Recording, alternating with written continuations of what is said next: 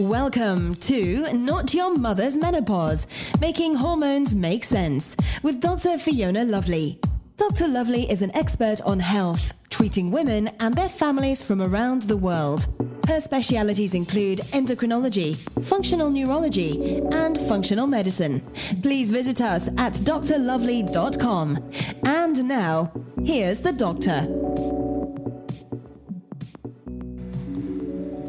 Hello, ladies. Dr. Fiona Lovely here. It's a new year, the year of 2020, the year of us seeing clearly. I think it's a year of great importance for us as human beings as we evolve. So it's been a bit of a bumpy ride so far, but just hang on. I think the transformation is coming. So just to remind you, I have an active Facebook page for the times where I'm not able to do the podcast recordings. I do try to do videos and leave posts for you guys there. It's at Not Your Mother's Menopause Podcast when you get into Facebook. So I guess another way to say that would be facebook.com/not Your Mother's Menopause Podcast.com. Gosh, I hope I said that right. I don't know. Anyways, tech not really my thing. Okay, this is episode 65, if you can believe it. And today I'm talking about anemia, which is an imbalance of the iron systems in the body. And turns out there's a lot of factors involved in this, which is why it can be really misdiagnosed or I don't want to say misunderstood because it's a very common thing, but quite often we don't know to look for it, or we don't think it could be possibly us that has it, or our doctors are looking at just a couple of factors in the blood testing instead of all of the factors that need to be looked at. So onward we go. Let's talk about iron deficiency anemia.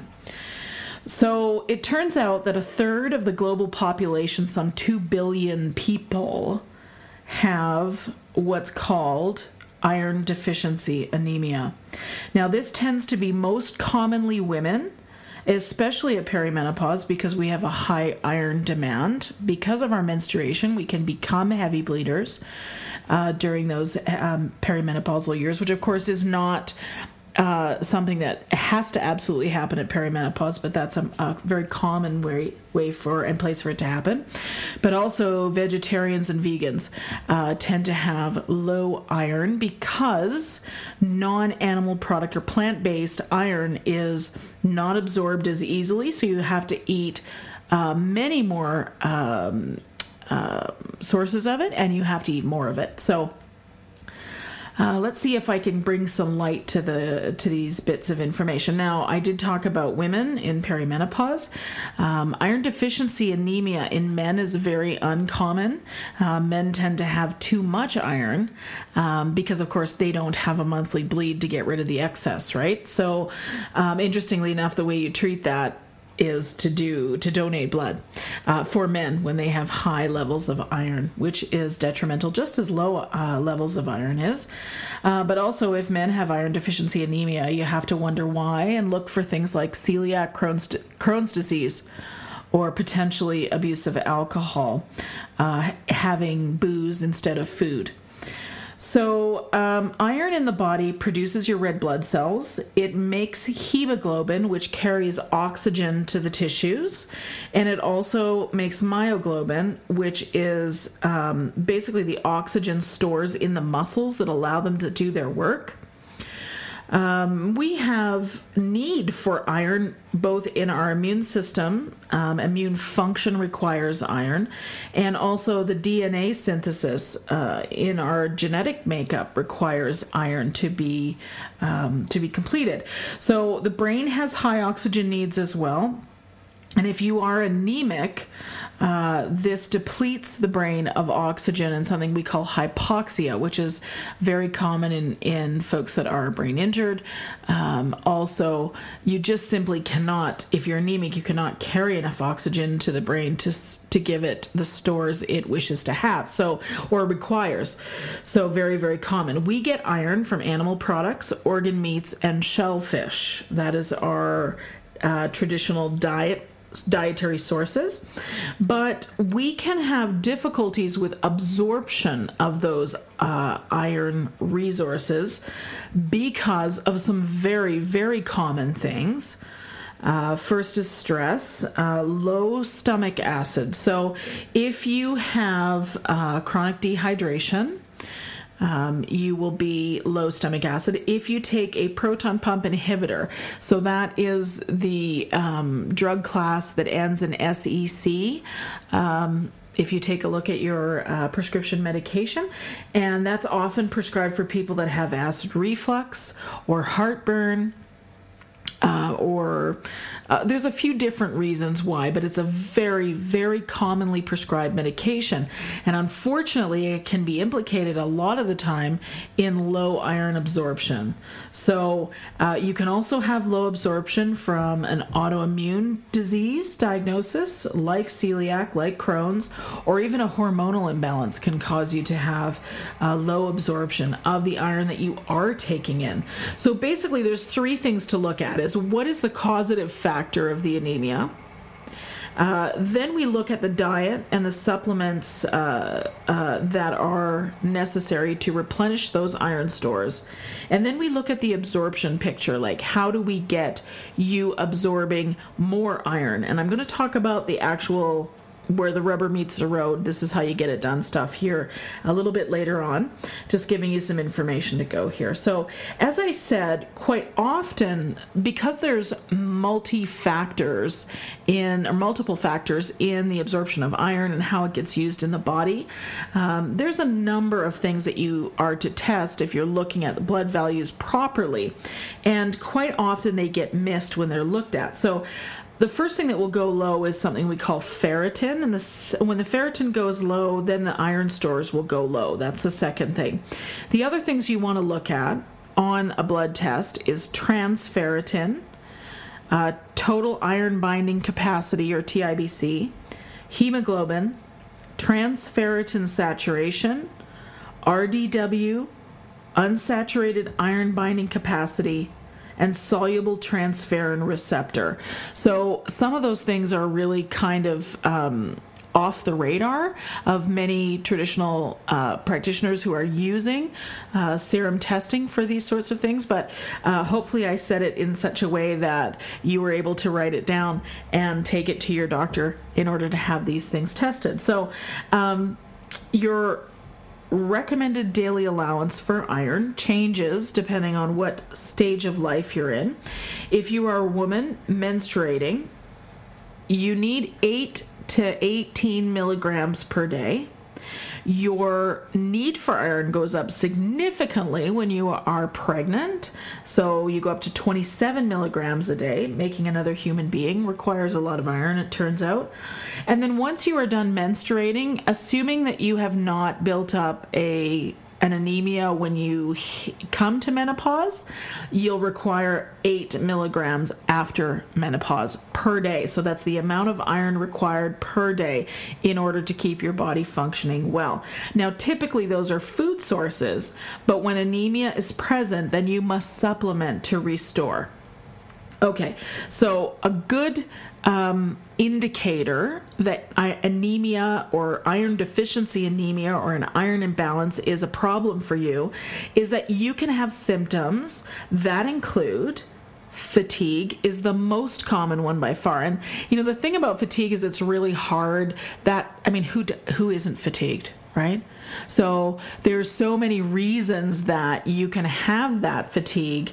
That's just, anemia is kind of the low-hanging fruit when a woman is fatigued in perimenopause. But, again, hormonal imbalance goes along with anemia. Okay, fast heart rate, palpitations of the heart, rapid breathing on exertion.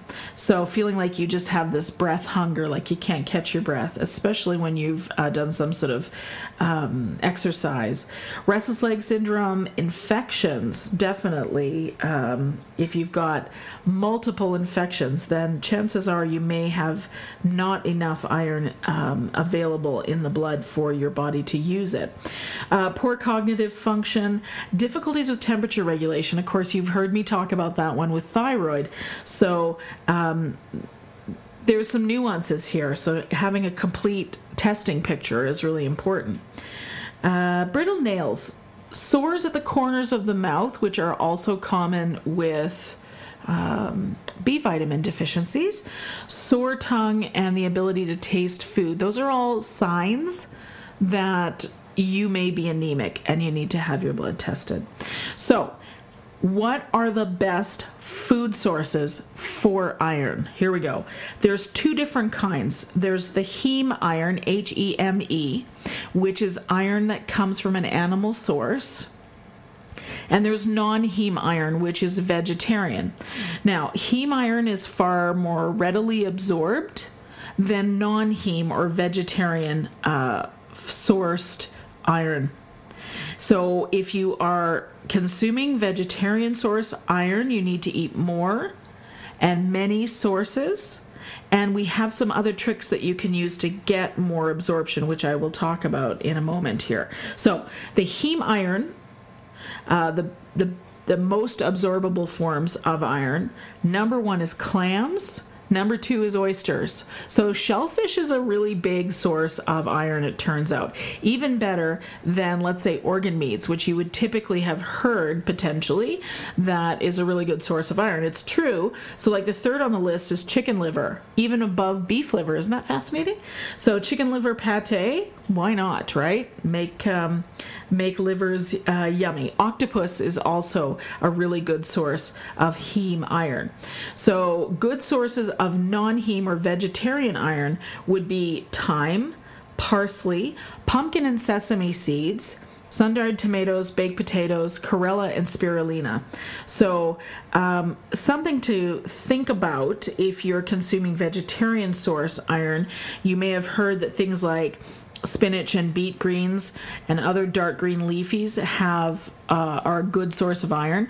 They do have iron in them, but because they're high in oxalates, that will actually block iron absorption. So eat them for a lot of reasons, but they can just be one source for iron, but you need to get more sources as well. Okay, so here's how you find the cause, do the diet and supplementation, increase absorption. Number 1, get tested properly. I've given you the list of items to have tested to get a complete picture of what's happening with the iron in your body. That's ferritin, transferritin, iron, TIBC, hemoglobin, transferritin saturation, unsaturated iron binding capacity, RDW, and soluble transferrin receptor. So if your GP or your MD is resistant to test those, you may want to find yourself a functional medicine practitioner if you feel like you need to have these addressed. Certainly eat a diet rich in heme iron.